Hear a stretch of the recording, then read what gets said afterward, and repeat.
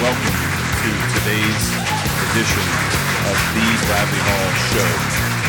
I am your host, the Bradley Hall. All right. First, I wanted to just quickly say thank you for listening. Thank you for your support. If you enjoy our content, please share it with friends and family or even strangers on social media and help us get the word out. We certainly would appreciate it. Also, if you are interested in finding out more about me and or working with me, please visit my website at www.thebradleyhall.com. Welcome back. Today, my guest is Catherine St. Clair. Catherine is the founder and the executive director of the NPE Friends Fellowship, and Catherine is joining me today to discuss all things NPE. Catherine St. Clair. She's the founder and executive director of the NPE Friends Fellowship and runs the NPE DNA NPE Friends Facebook group, right? You get that That's all right. up? Yeah. So I'm glad you're here. Well, thanks for having me. It's great to be here. Yeah, it's been a long time since we've had a chance to talk, hasn't it? It has. Life kind of got in the way this past year. I'm so tired of saying what a weird year, but what a weird year. Mm-hmm. And I still don't feel normal. You? No. Oh, no. Yeah. No, I've lost people this past year to a senseless virus. And yeah, it's been a rough year. It really has. And I think we all wanted a feeling like we crossed the finish line or the curtain went up or whatever. And it's just not happening. You know, I know that people were celebrating states were open or whatever the case. And it still isn't. And I think we're going to transition into a new life or whatever it is. I just don't think new normal. Yeah. As much as I hate saying that too, but I just don't see a defining stop and start, with what's happened. I think. Yeah, I agree. I think that we're just going to have to adapt, and we're going to see some changes that's going to last for years or forever, like blowing out candles on a cake. I think that's gone. Yeah. I had my wife hold my single candle yesterday at my birthday party, and then I blew out the single candle so I didn't, blow COVID all over their cake.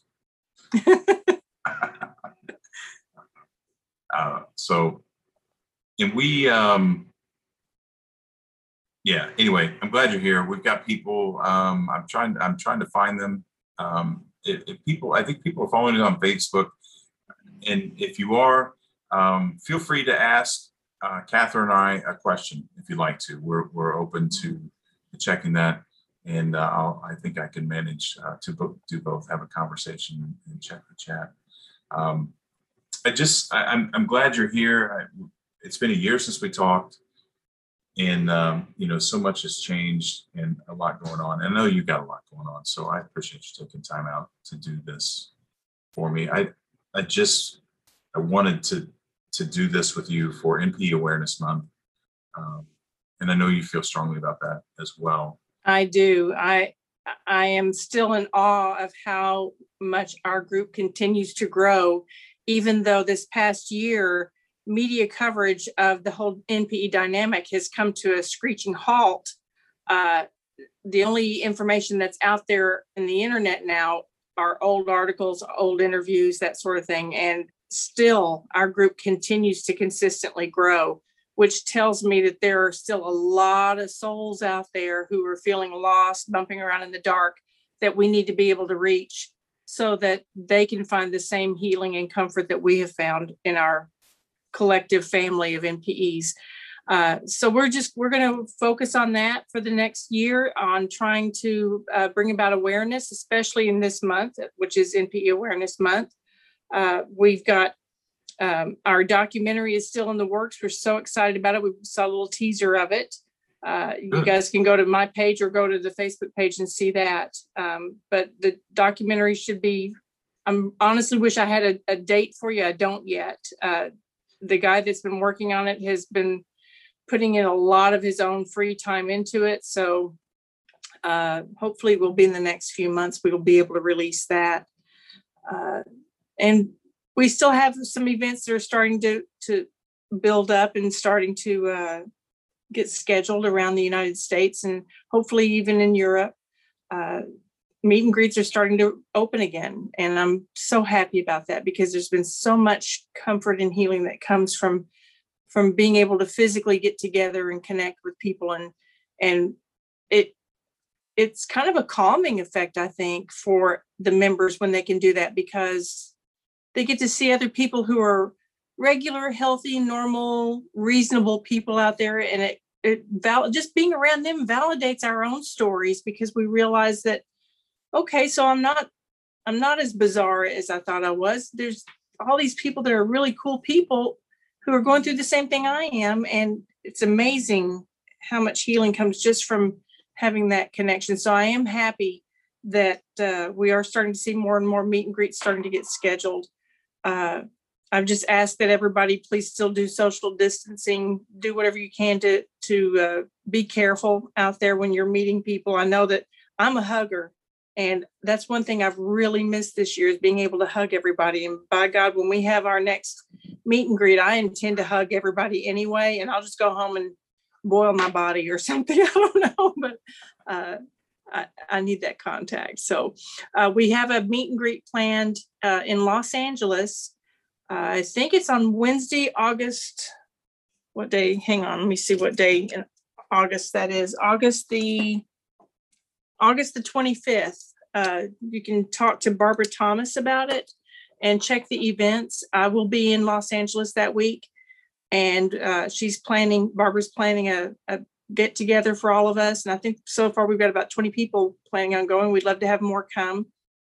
And I know that we're planning another one in the Houston area in the next few weeks. I don't have the date set yet, but just watch the events in your area. If you haven't joined a group for the state that you are in, just raise your hand to any of the admins or moderators and tell them where you'd like to be placed, and they will make sure that you get there. Those individual groups that are made for the regions are designed specifically so that we can plan these face-to-face get-togethers. If you're interested in that, then reach out to a moderator. Yeah, that's awesome that these groups are opening up. Now that you say that, I think the last one that I went to was the one in Houston after the CBS interview. Yeah. Because I know we had one here in Southwest Florida, but I think it was before that. Mm-hmm. Wow, it's been a long time. It's been a long, weird. And I was supposed to go to the spring retreat. That was the last thing that you probably did right before all this broke. I mean, I think it was like that 2 week, days, wasn't it?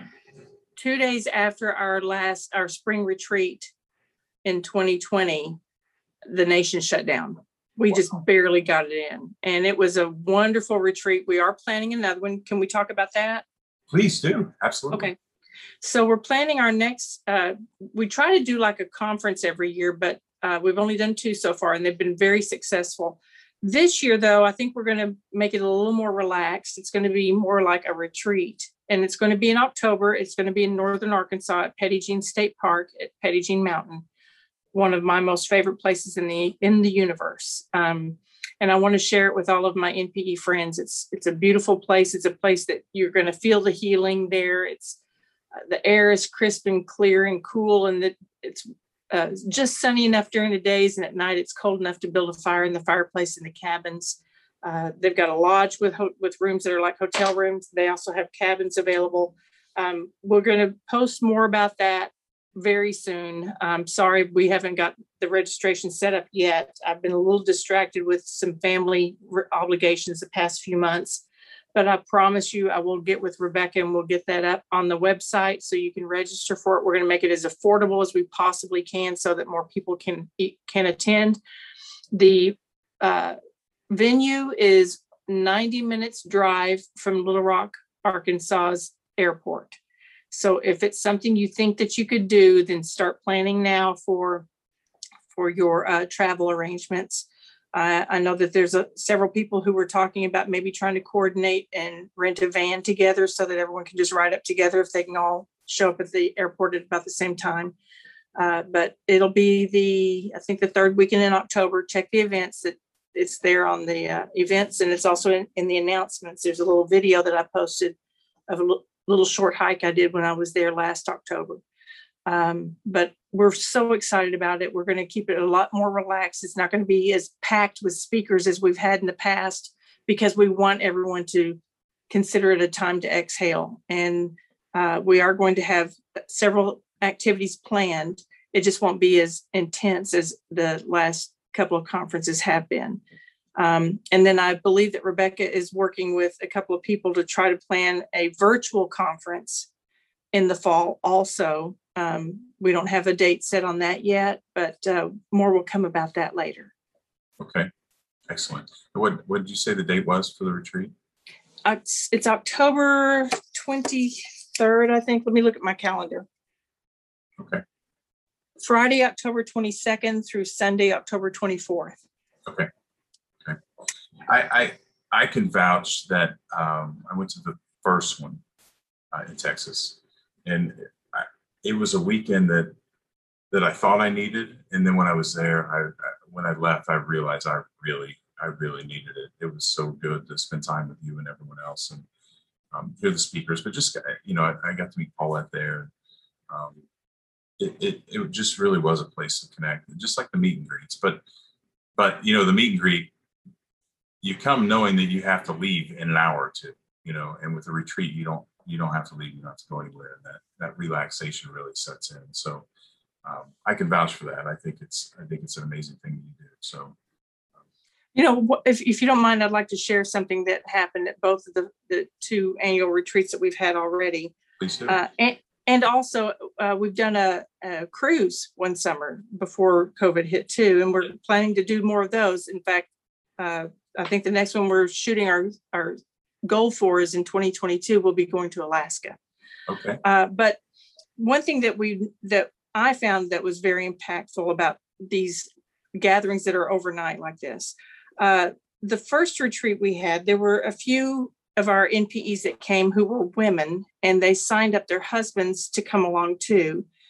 And the impression that I had, forgive me guys if my impression is wrong, but the impression that I had were that these husbands were going along with to be supportive of their wives, but maybe their heart wasn't completely into it as much as the wife may have wanted them to be, but they were being good sports and going along with it and coming to the retreat.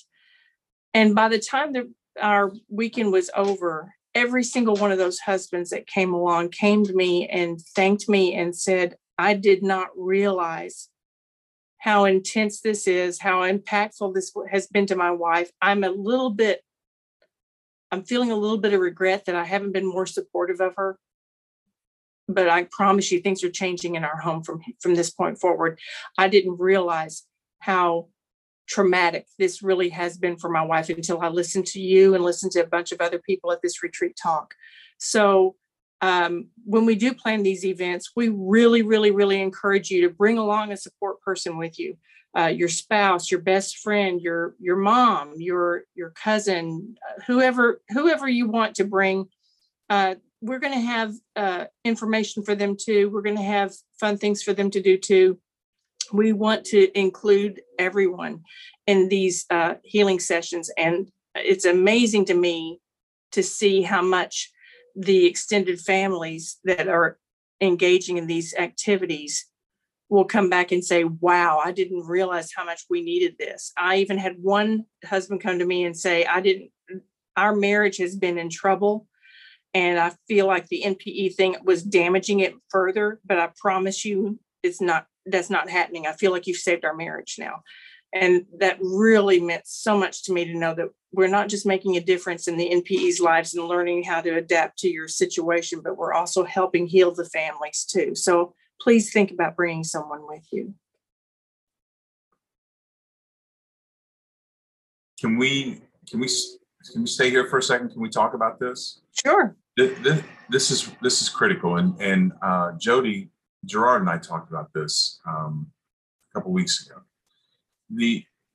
Education is so important. And, one of the things my wife said to me was, I, I mean, she said, I empathize and sympathize with you. She said, but I don't know how to help you. Now, my wife and I have been, we have been down a long road together, and we have come to a place of honesty that a lot of people don't get to in their relationship.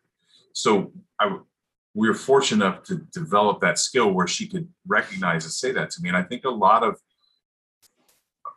what's happening with a lot of spouses and even families, I mean, the extended family, this sends a shockwave through the entire family.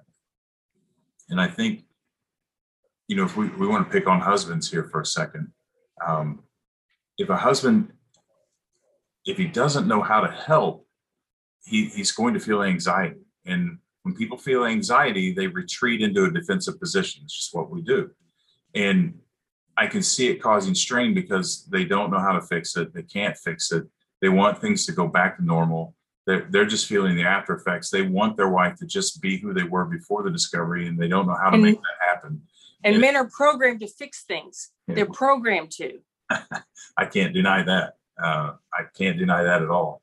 And I think what the education does is get to help people see things in a different light, which is the conversation with Jody just went magically down a direction that we got to talk about how other, the siblings we grew up with, the vantage point they see it from, the new siblings. We talked a little bit about spouses. So it's important to bring people. It's important to share videos that are out there, and I try to do as many as I can. We're trying to educate. It's important to get people who are non-NPEs to understand what we're going through, because it is such a new phenomena, and everyone's affected.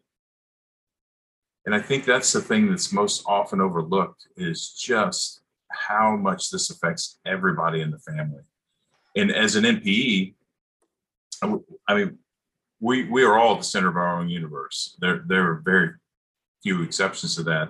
And I know as an NPE, I was so overwhelmed with what was going on with me that it was many months later, if not a year later, that I was suddenly like, holy cow, I haven't bothered to ask my sister how this has affected her. Mm-hmm. She's, now she's my half sister. I mean, she's the same person she's always been, but the dynamics are different. I thought she was a whole sister, and now she's really half sister. And I didn't ask her how she felt about that. And when I asked, when we started talking about that, that changed our relationship. And I think we need people to come. We need to share this experience. We need the awareness, which is what the NPE awareness is for. So I digress. I'll step off my soapbox a little bit, but it's just so important. It's just so important that everybody's affected more than they think they are. So we got a question you typed out here. You want to take a stab at this question? Where is it? I don't see it. I'll read it to you. Okay. Yeah. So Maria asked, what was the most surprising unintended consequence of the DNA test as a whole, in your opinion? I think the most surprising consequence was that my maternal side of my family were split on their support for me being public. I just took for granted that they would all be supportive, and I was surprised that there were some who felt like what I was doing was betraying my mother, and there were some who felt like I shouldn't have done it. I shouldn't have become so public or become public at all about it.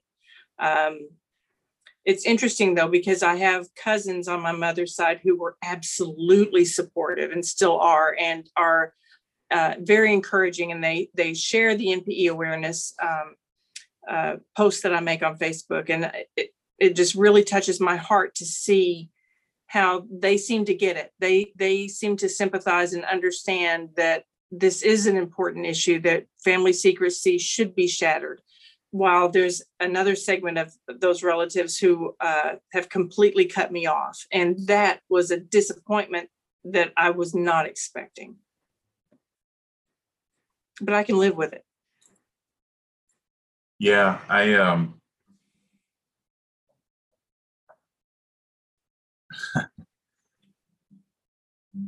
that's a great answer. But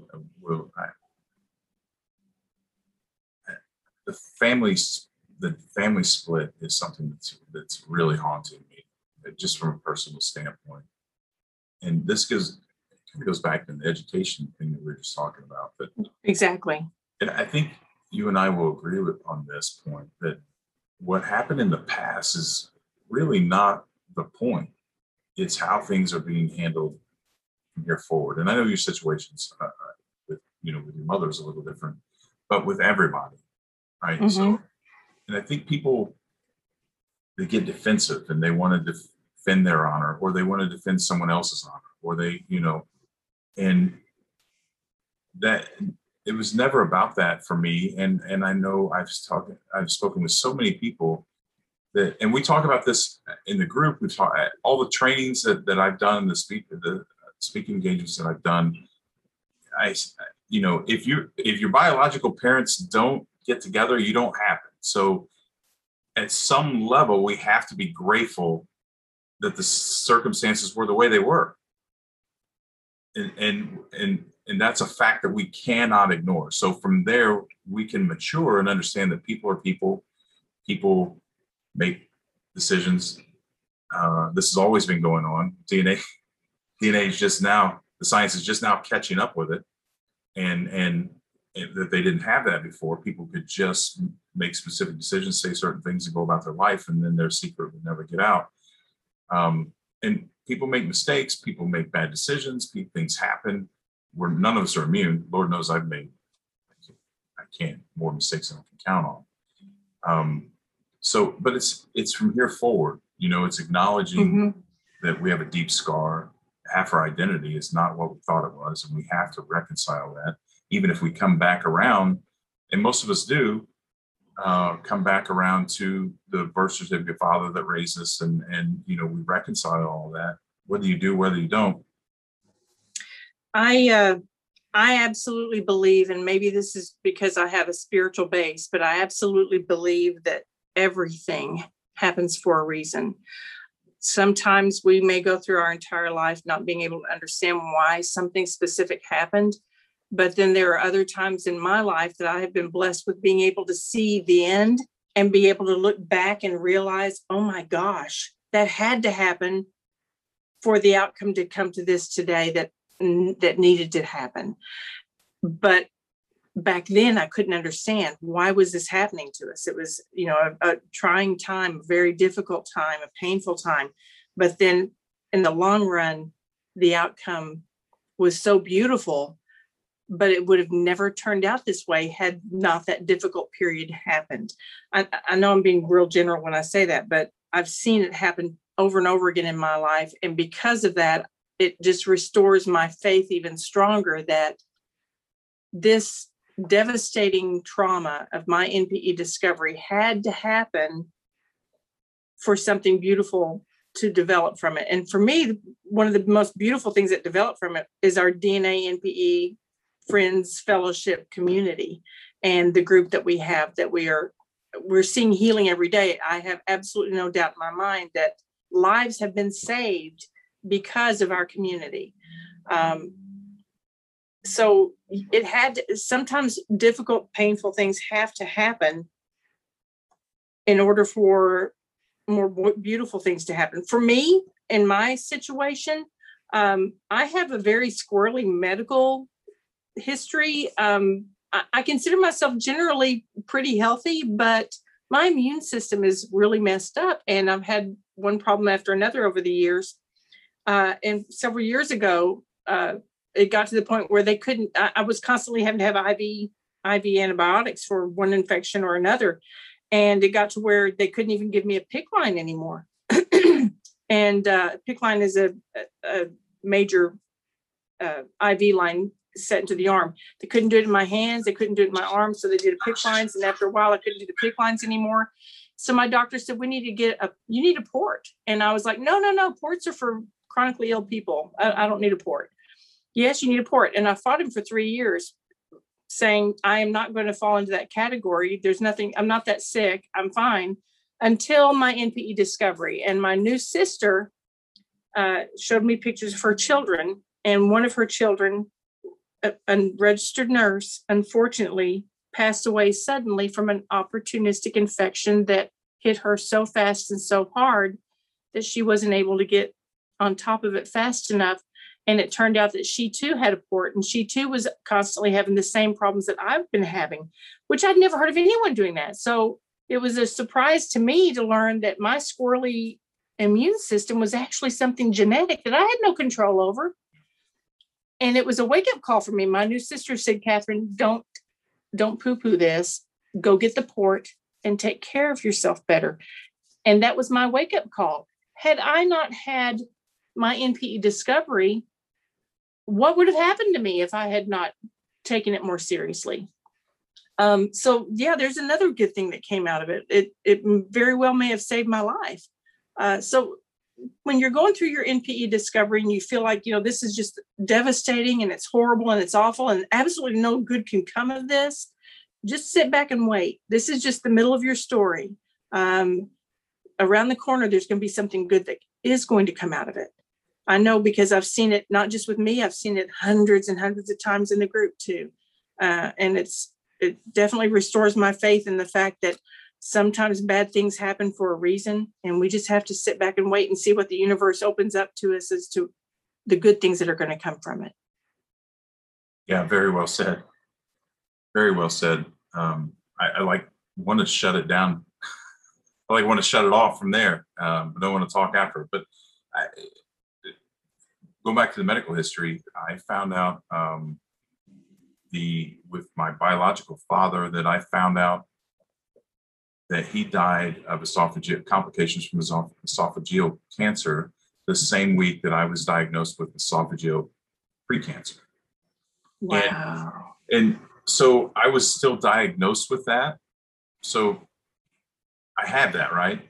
But then I got to see from a genetic standpoint that what it could progress to, where had I not had that information and just gotten that diagnosis, I'd been like, oh, well, but I know that genetically that my biological father died from that.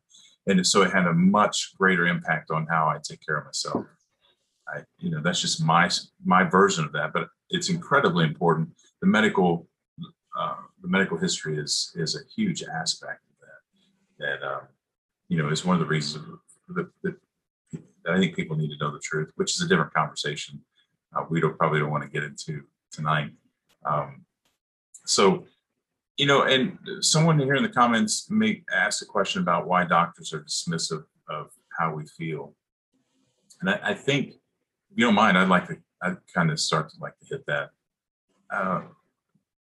People see things from their vantage point, and it's the same reason that our friends keep say things like, well, your dad's still your dad, or it doesn't change who you are, and that kind of thing, because they can't, from their vantage point, they cannot. We've all been exposed to people who have cancer. So when someone tells us they have cancer, even if we haven't had cancer, we still have an idea of what that entails, and we can tap into those emotions and sympathize. This is so new that I have my aren't thoughts on examples. this. Yeah, please. Let's hear it. So I think that this is something we can all relate to, especially in the past couple of years. Fear comes from ignorance, and ignorance is one of the driving forces of the problems, the foundation of the problems that we see in the world, in my opinion. Agreed. And I think that when it comes to why do our doctors treat us with such indifference or heartlessly or thoughtlessly, it's because in all of their medical training, they never tapped into this dynamic of the NPE experience. And the reason they didn't is because it didn't exist until now. And if you look at prejudice over the years, 40, 50 years ago, people cavalierly threw around horrible, horrible words and phrases that were offensive to people who were of color. And there attitudes were ignorance. They didn't realize that what they were saying was extremely hurtful, or they didn't care because they didn't give it any thought. And they should have just taken a step back and thought about, what am I saying that's hurtful?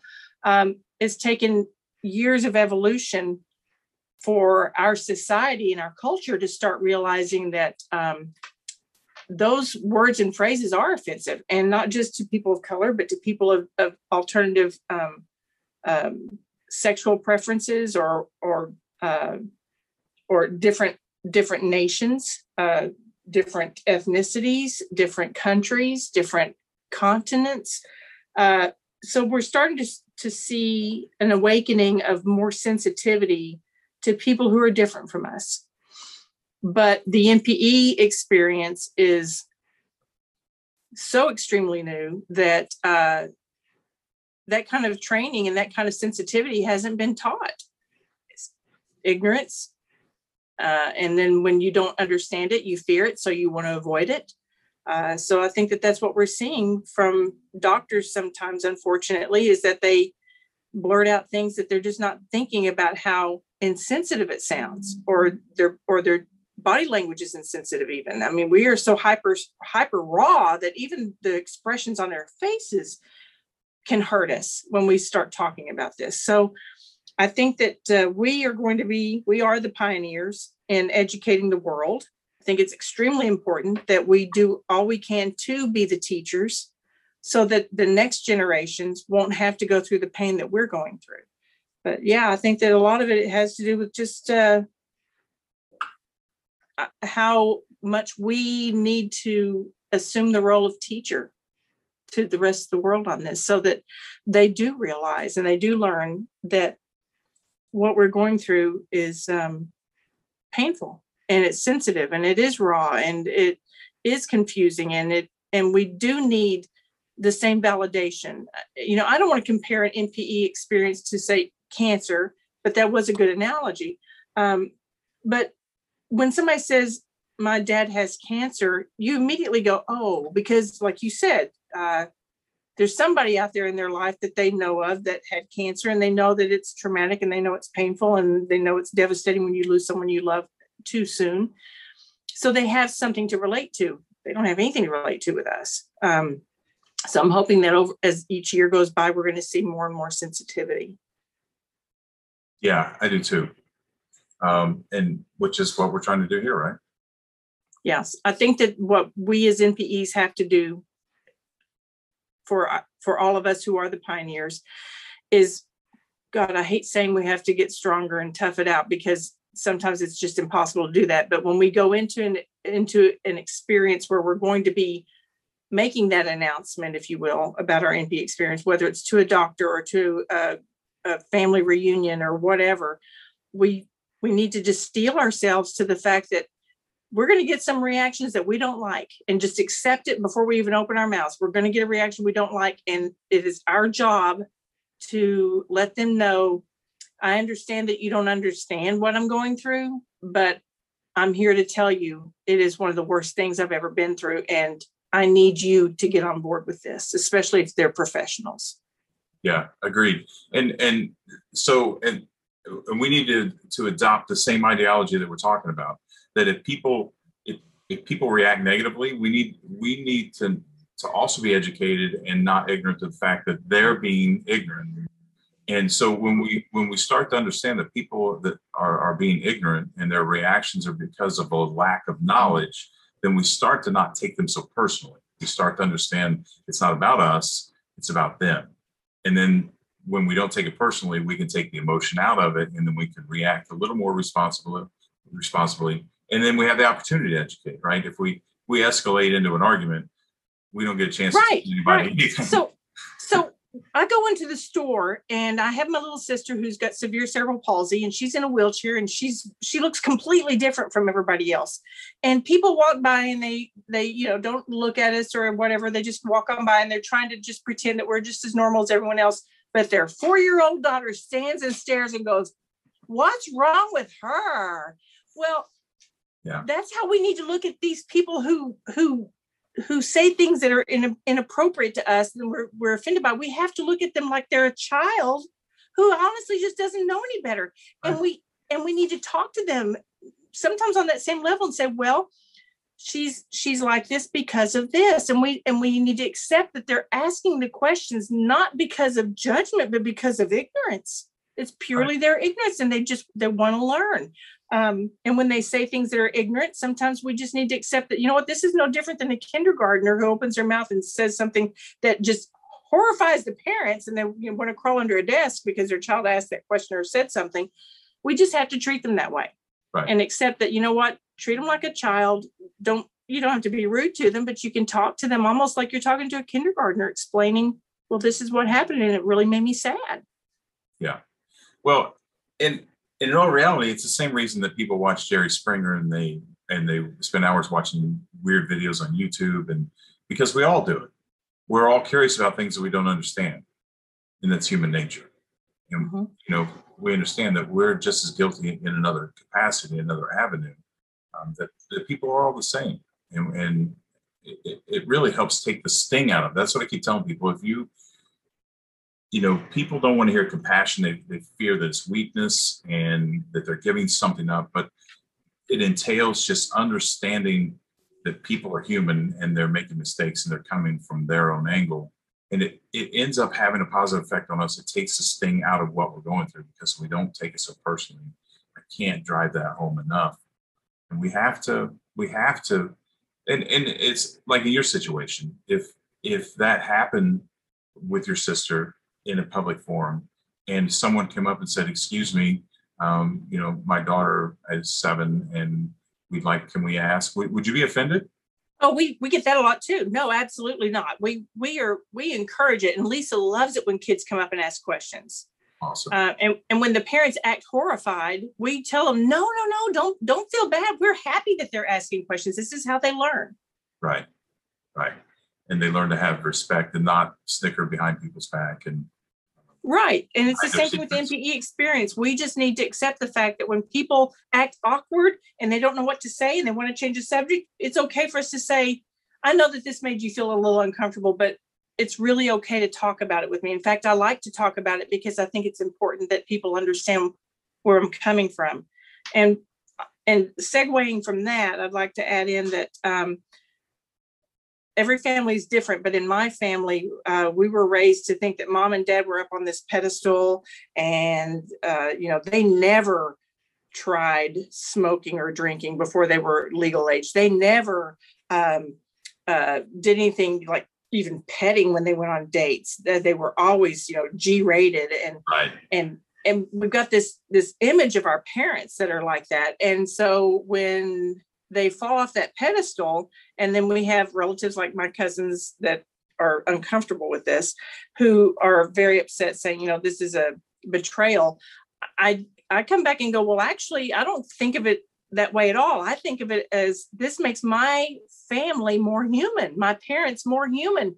They made boner decisions just like I do. They made choices that maybe they regret later, or they made choices and they went, you know what, I thought it was going to have a different outcome than it did, but it is what it is. And it's our responsibility to love them and accept the fact that, they're just as human as I am now. Yeah. And I feel closer to my family because of this experience, because I feel like, well, okay, so decisions were made that maybe they regret now, but at the moment they were just being human, and that makes them more relatable to me now. Right. So I think it's important that we take them off that pedestal and accept that they're just more human, just like us. Yeah. Which is ironic, right? Because you think taking them off the pedestal sounds like an insult, but it's actually a compliment. Yes, exactly. Yeah. And Jody and I talked a lot about that too. And there are people who have different circumstances. People who are listening or going to watch this. People have different circumstances, and there's a lot of emotions. There's people, and even though we're talking about the reasonable things and the logical things and the necessary things to heal, I still want to point out that your feelings and emotions are valid, and you need to process them. So if you're angry, you can't just tell yourself, oh, well, mom made a mistake. It doesn't work that way. You have to do them simultaneously. You have to learn to balance them. You have to keep one in mind to help process the other, but you do have to work through and acknowledge, because if you don't, if you suppress it, it will come out eventually, probably in a way that you wish it hadn't. But you're absolutely right. People are people. People have been, as I said 45 minutes ago, people have been doing this for thousands of years. They're just now getting caught. And I know that a lot of people in the group we've talked to that are older have acknowledged their parents thought they were going to the grave with them. I mean, their parents got to be 70, 80, 90 years old, and they thought, this is it. And then boom, out of nowhere in the last couple of years, these DNA kits come out and everyone's just being blindsided. I think it's going to change. It's going to change family dynamics across the board from here. Yes. Yeah. I know there's some people working on some legislation, right? I believe so, yes, and I would love for us to be able to get more involved in that. I have an image in my mind of what I would like to see across the board, at least for the United States, if not every country. I would like to see birth certificate, the design of a birth certificate to be changed to show four parents' names, two biological parents, biological mother, biological father, legal parent. And I specifically say legal parent because as you know, there are lots of different types of families out there. There Right. are parents that are two women, parents that are two men, parents who are gender binary. I'm not sure. I may be using the wrong terminology, and I apologize if I am. And please feel free to educate me. But there are people out there that don't really embrace one specific gender, and that's why I'm thinking legal parent would be the appropriate terminology for our birth certificates. And that's what I would like to see. And I would also like to see all sealed records opened for adoptions and donor conceptions and surrogacies, full disclosure. And another thing that I think we need to see is, and this was appalling to me, and I didn't realize this until the NPE experience happened to me, but did you know that our birth certificates don't belong to us? I did know they don't belong to us. They belong to our parents. And that needs to change too. I think that birth certificates should belong to the parents until the child turns 18, and then the possession of it should go to the child. So we need to see legislation started in every single state to make that change to the ownership of the birth certificates, because I've heard so many stories about people who the biological father was totally wanting to get his name put on the birth certificate. The biological mother was into it too, but the birth certificate father said no. And if any one of the parents, whether it's a biological parent or a birth certificate parent, if any one of them says, nope, we can't change it, at least in the state of Texas, they're not going to touch it. They're not going to change it unless everyone is on board to change it. And it doesn't matter if you have DNA proof. It doesn't matter that the biological mother and the biological father are agreeing to it. If the birth certificate father says no, you can't touch it. I think that should be obliterated. I think that all that matters is me as the person who is the child. I should be able to go and say, I want my birth certificate updated accurately, and here's the proof. And it shouldn't matter if my birth certificate father or any of his existing family resist. It doesn't matter if my mother resists. It should be 100% ownership is mine. So I would like to see that kind of legislation started too. So I would encourage any of you who are wanting to become advocates of NPE rights to talk to your congressman.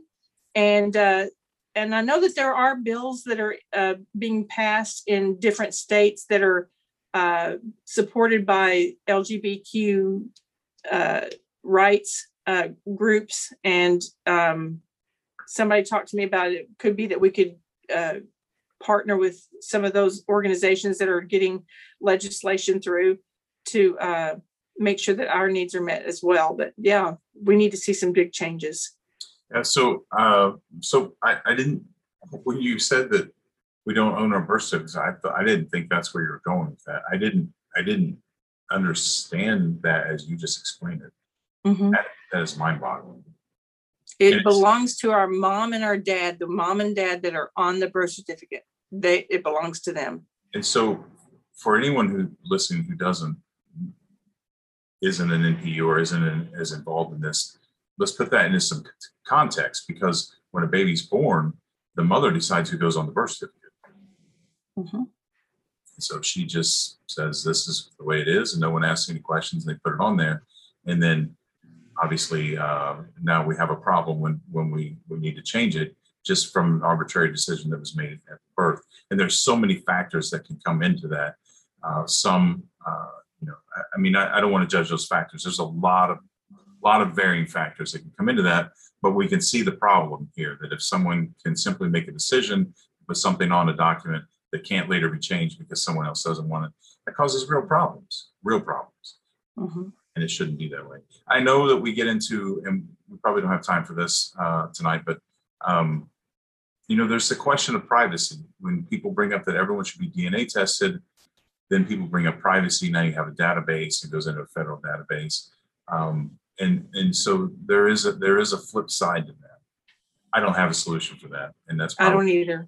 That's probably another long debate that I need to be more prepared for if I'm going to actually talk about it. But I do understand that is a concern, because people have advocated that all babies should be DNA tested for this reason right here. But then obviously now you're discussing a child now has had its DNA taken without its consent, and it's in a database somewhere, and that's a real concern for sure. I think, and this is just me thinking about this right now, and I could change my mind, but I think that we should allow the status quo to continue as far as a baby is born, the parents say, yeah, put my name on the birth certificate, especially if it's in a marriage situation, because usually they don't question, legally it's whoever the husband was is considered the legal father. And if there's no dispute on that, then I don't think a DNA test is necessary. But at any point in that child's future, if a DNA test proves otherwise, and that child is of a legal age, there shouldn't be any questioning. They should be able to just take the evidence that that adult child gives and make whatever changes that the child is asking for based on the evidence presented. But I don't necessarily agree that DNA testing should become a standard requirement because of privacy. I do believe that privacy is very important, but in the cases where DNA testing is done and the adult child wants their record to be corrected, it should happen easily and with minimal cost, because we're punished enough just finding this out. We don't need to add insult to injury by having to spend hundreds and hundreds of dollars to get it fixed. Yeah, sure.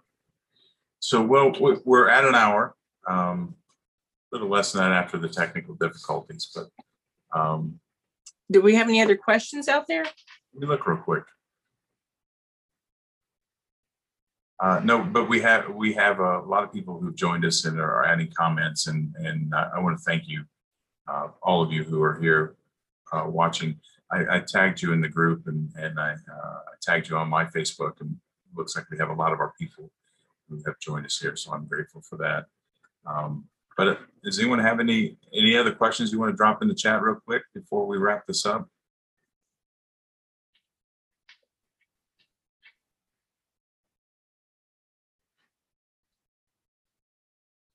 Okay, so while we're waiting to see if someone has another question, let's run down. You have the fall retreat planned in October, and the plan is in the works for another cruise in the summer, this one to Alaska. Mm-hmm. Right. Right. Was there any other events? And then the virtual conference that we're working on with Rebecca, don't have a date on that yet, but we're hoping to do that maybe in the fall before Thanksgiving. Okay. We've got that going on. And then we have meet and greets all over the world. And we encourage you to plan one. If you don't know how to plan one, there are instructions on how to plan one. It's not as hard as you think. Don't be intimidated by it. But there are instructions in the files on how to plan a meet and greet. And I encourage you to plan some for your area. Let's get everybody back out and meeting each other again. Yeah, definitely. I know I need to get out of the house. I feel like I'm going on vacation when I just take a shower and go out. So, okay, well, it doesn't look like anybody else has dropped any questions in here. We're getting a lot of thanks. All right, Megan Scott has hit us with a question. She wants to know that where are you and I both, where are we in our NPE journey and how are we feeling about it? That's a good question. Also too. Okay, well, it's still at the forefront of my thoughts every day, but I find that I don't wake up and have it hit me hard in the face like it did for the first 2 years anyway. So that's kind of nice to be able to start my routine and not have it come slamming back into me. There was still some separation where you wake up and for just a few minutes you forget that this happened to you. And now I think that because it's starting to integrate into my dreams at night, I'm dreaming about my 2 new sisters in different ways that are, silly dreams, the way I do anyone else in my life. And so now they've kind of integrated into my life so much that it's not a shock to me anymore to go, oh my gosh, that did really happen. I will admit that in the past week or so, with Father's Day coming up, and I was thinking about my daddy, who I absolutely love very much. I did have a sense of sadness again that hit me like it did the first couple of years, but it was short-lived. It was only for a few minutes, and I felt a very strong sense that he would be so proud of me and how I'm handling it now. And I just kind of felt like I felt a hug coming from him on that. And I know that sounds corny, but it is what it is. So I feel like I'm starting to get a stronger sense of peace. And I just think that it just takes time. I mean, time heals everything. And I feel like it's been 4 years for me now. And it's getting a lot easier. And the group deserves so much credit for that. Every single day I go in and I see the raw pain of somebody new and what they're going through. And I can completely relate because I was there. And all I can think is, as time goes by, it's going to get softer and easier, and it's not going to have those rough, raw edges that cut at your heart anymore. And there's going to be some good things that are going to come out of it that you are not expecting. You just have to wait. I keep telling everyone, this is the middle of your story. None of us are at the end of our story yet. This is the middle of your story. And when it first starts, it's kind of rocky and scary and painful, but as time goes on, good things come out of it. You just have to wait for it. Yeah, very well said. How about you, Brad? I agree. I agree with you. And the biggest piece of advice before I get into my story, I'll kind of move back into that, is, and it took me a long time to learn this in my life, is don't make any rash decisions when you're emotional. Mm-hmm. It's no bueno. I mean, if you have to protect yourself, that's a different story. I'm all about self-preservation and self-protection and self-care. And I will always, if physically or emotionally, you have to protect yourself. That's what you should do, and then figure it out. But just be careful of, blowing up a bridge when you're angry, because it's always fleeting. It will always evolve. I shouldn't say always. That's a pretty strong word. There are certain circumstances. So in my case, things are good. I have some unresolved family business that needs to be taken care of, and I'm not here to call anybody out or air any of that out. That's a little more personal than I want on public Facebook page. But for me personally, I have come to grips with everything. My biological father passed away. I never got to know him. And so that'll always sting, but that can't be rectified, right? I mean, there's nothing I can do about it. My birth certificate father has been very supportive, and we've talked through a lot of different things. He's very understanding, and even things that I've said that I've tried to go to him to make sure that when he hears things I've said, he understands that there's nothing personal behind it, that I'm processing what I'm going through, and we even talk through those things. So that's all good. The group has been the biggest catalyst for that. I'm a huge proponent. All the presentations and the videos and the things I do, I always talk about. It's a lot like AA. When you finally go walk into a room and you're in a room full of people who understand what you're going through, there's nothing like it. There's just no substitute. And when you have people who have been there before you pat you on the shoulder and say it'll be okay, and you have an ideal picture of what healing looks like in front of you, and there's no substitute. That is just huge. The one thing for me that, and I will say, in helping the other people, the work that I'm doing within the group and everything else, every time I speak helps me, and I encourage people all the time to think about getting involved in one way or the other, because there's no better way to heal than helping somebody else heal. I assure you that. The one thing that sticks, because of COVID, I got to meet my biological uncle, the only surviving sibling of my biological father, and he was amazing. And then COVID happened, and I didn't get to meet any other family members. And I even have a cousin who lives about 75 miles from me. I still haven't seen her in all this. And then my biological uncle, he wasn't well, and he passed away. And so I only got to see him once. I was hoping to take my family up there to meet him, and he unexpectedly passed away. I say unexpectedly. I don't think he was well for a while. So I didn't get to see him again because of COVID, and I haven't got to meet new family members. And they want to meet me, and so I need to resolve that aspect. But from a healing standpoint, things are good. I'm I think about 3 years into it, 2.5 years on the confirmation, about 3 years, and things are good. But it's work. I mean, I have to work at it. There are times that I slide backwards. There are times that I get upset, I get angry. The weirdest thing trigger me, set me off. And I tell people all the time, it's part of it. I mean, we're going to have good days and bad days, but the longer we get away, we move beyond it. If we're putting in the work, the farther we get away from the event, then the good days far outweigh the bad days, and that's what's important. Right.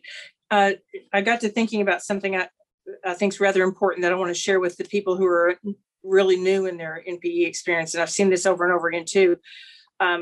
Really important piece of advice I want to share.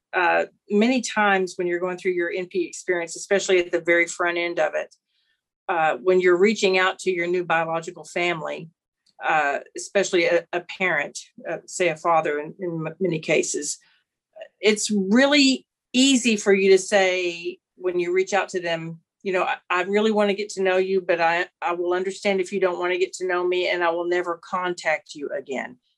Please don't ever do that.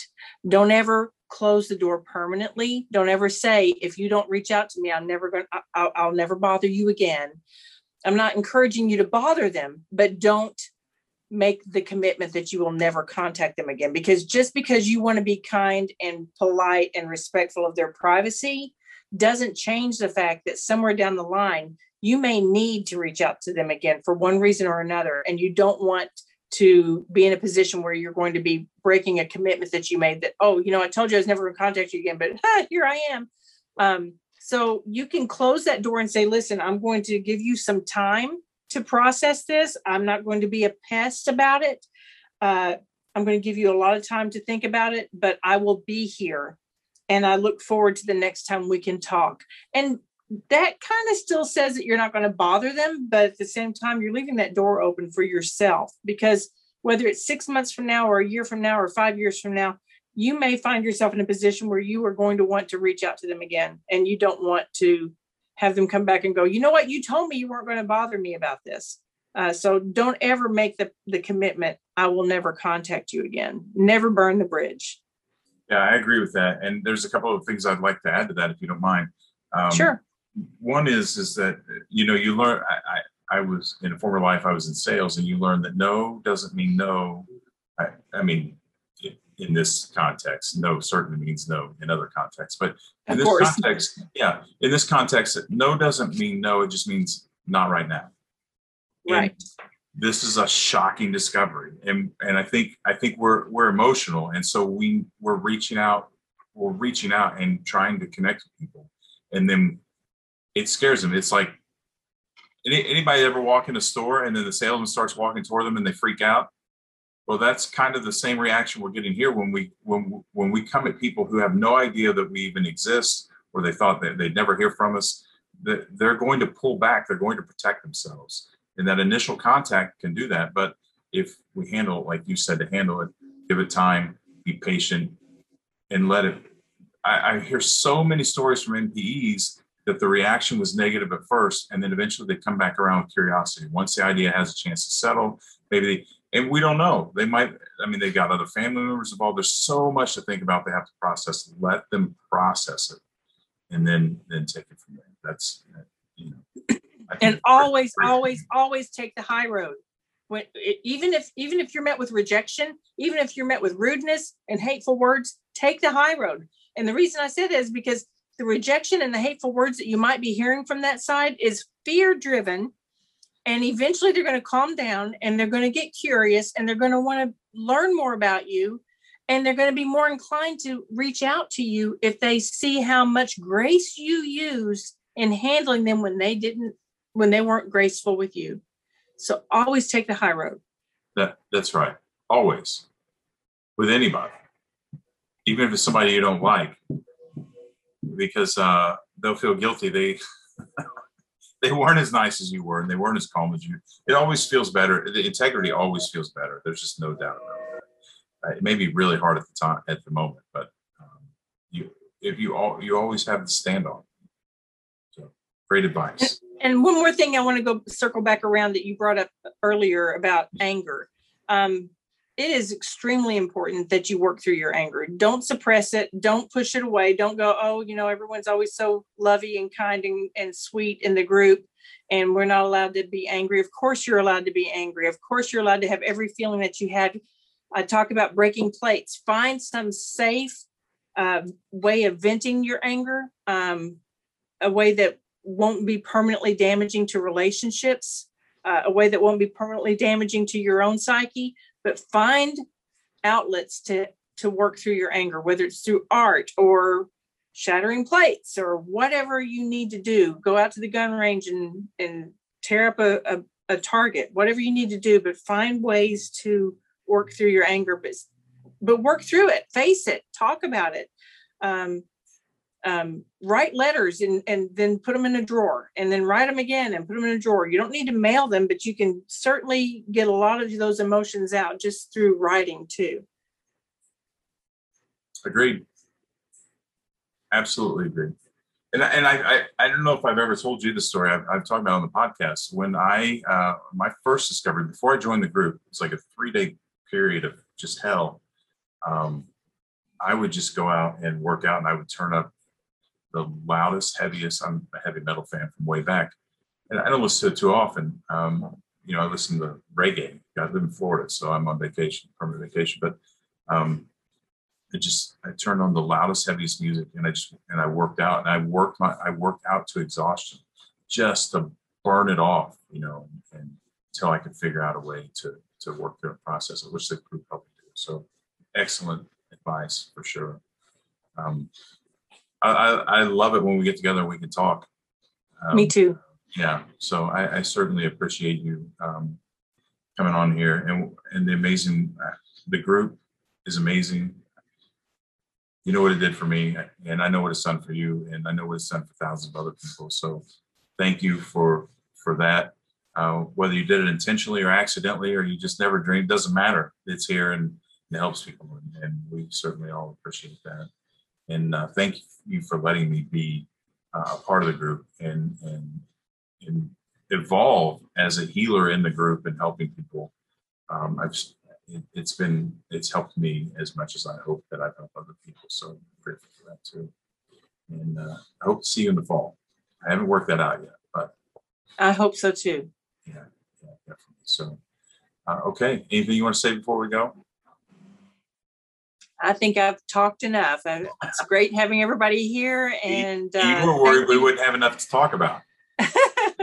Well, I want to thank everybody who participates in the group, even with just a like or a love or a care.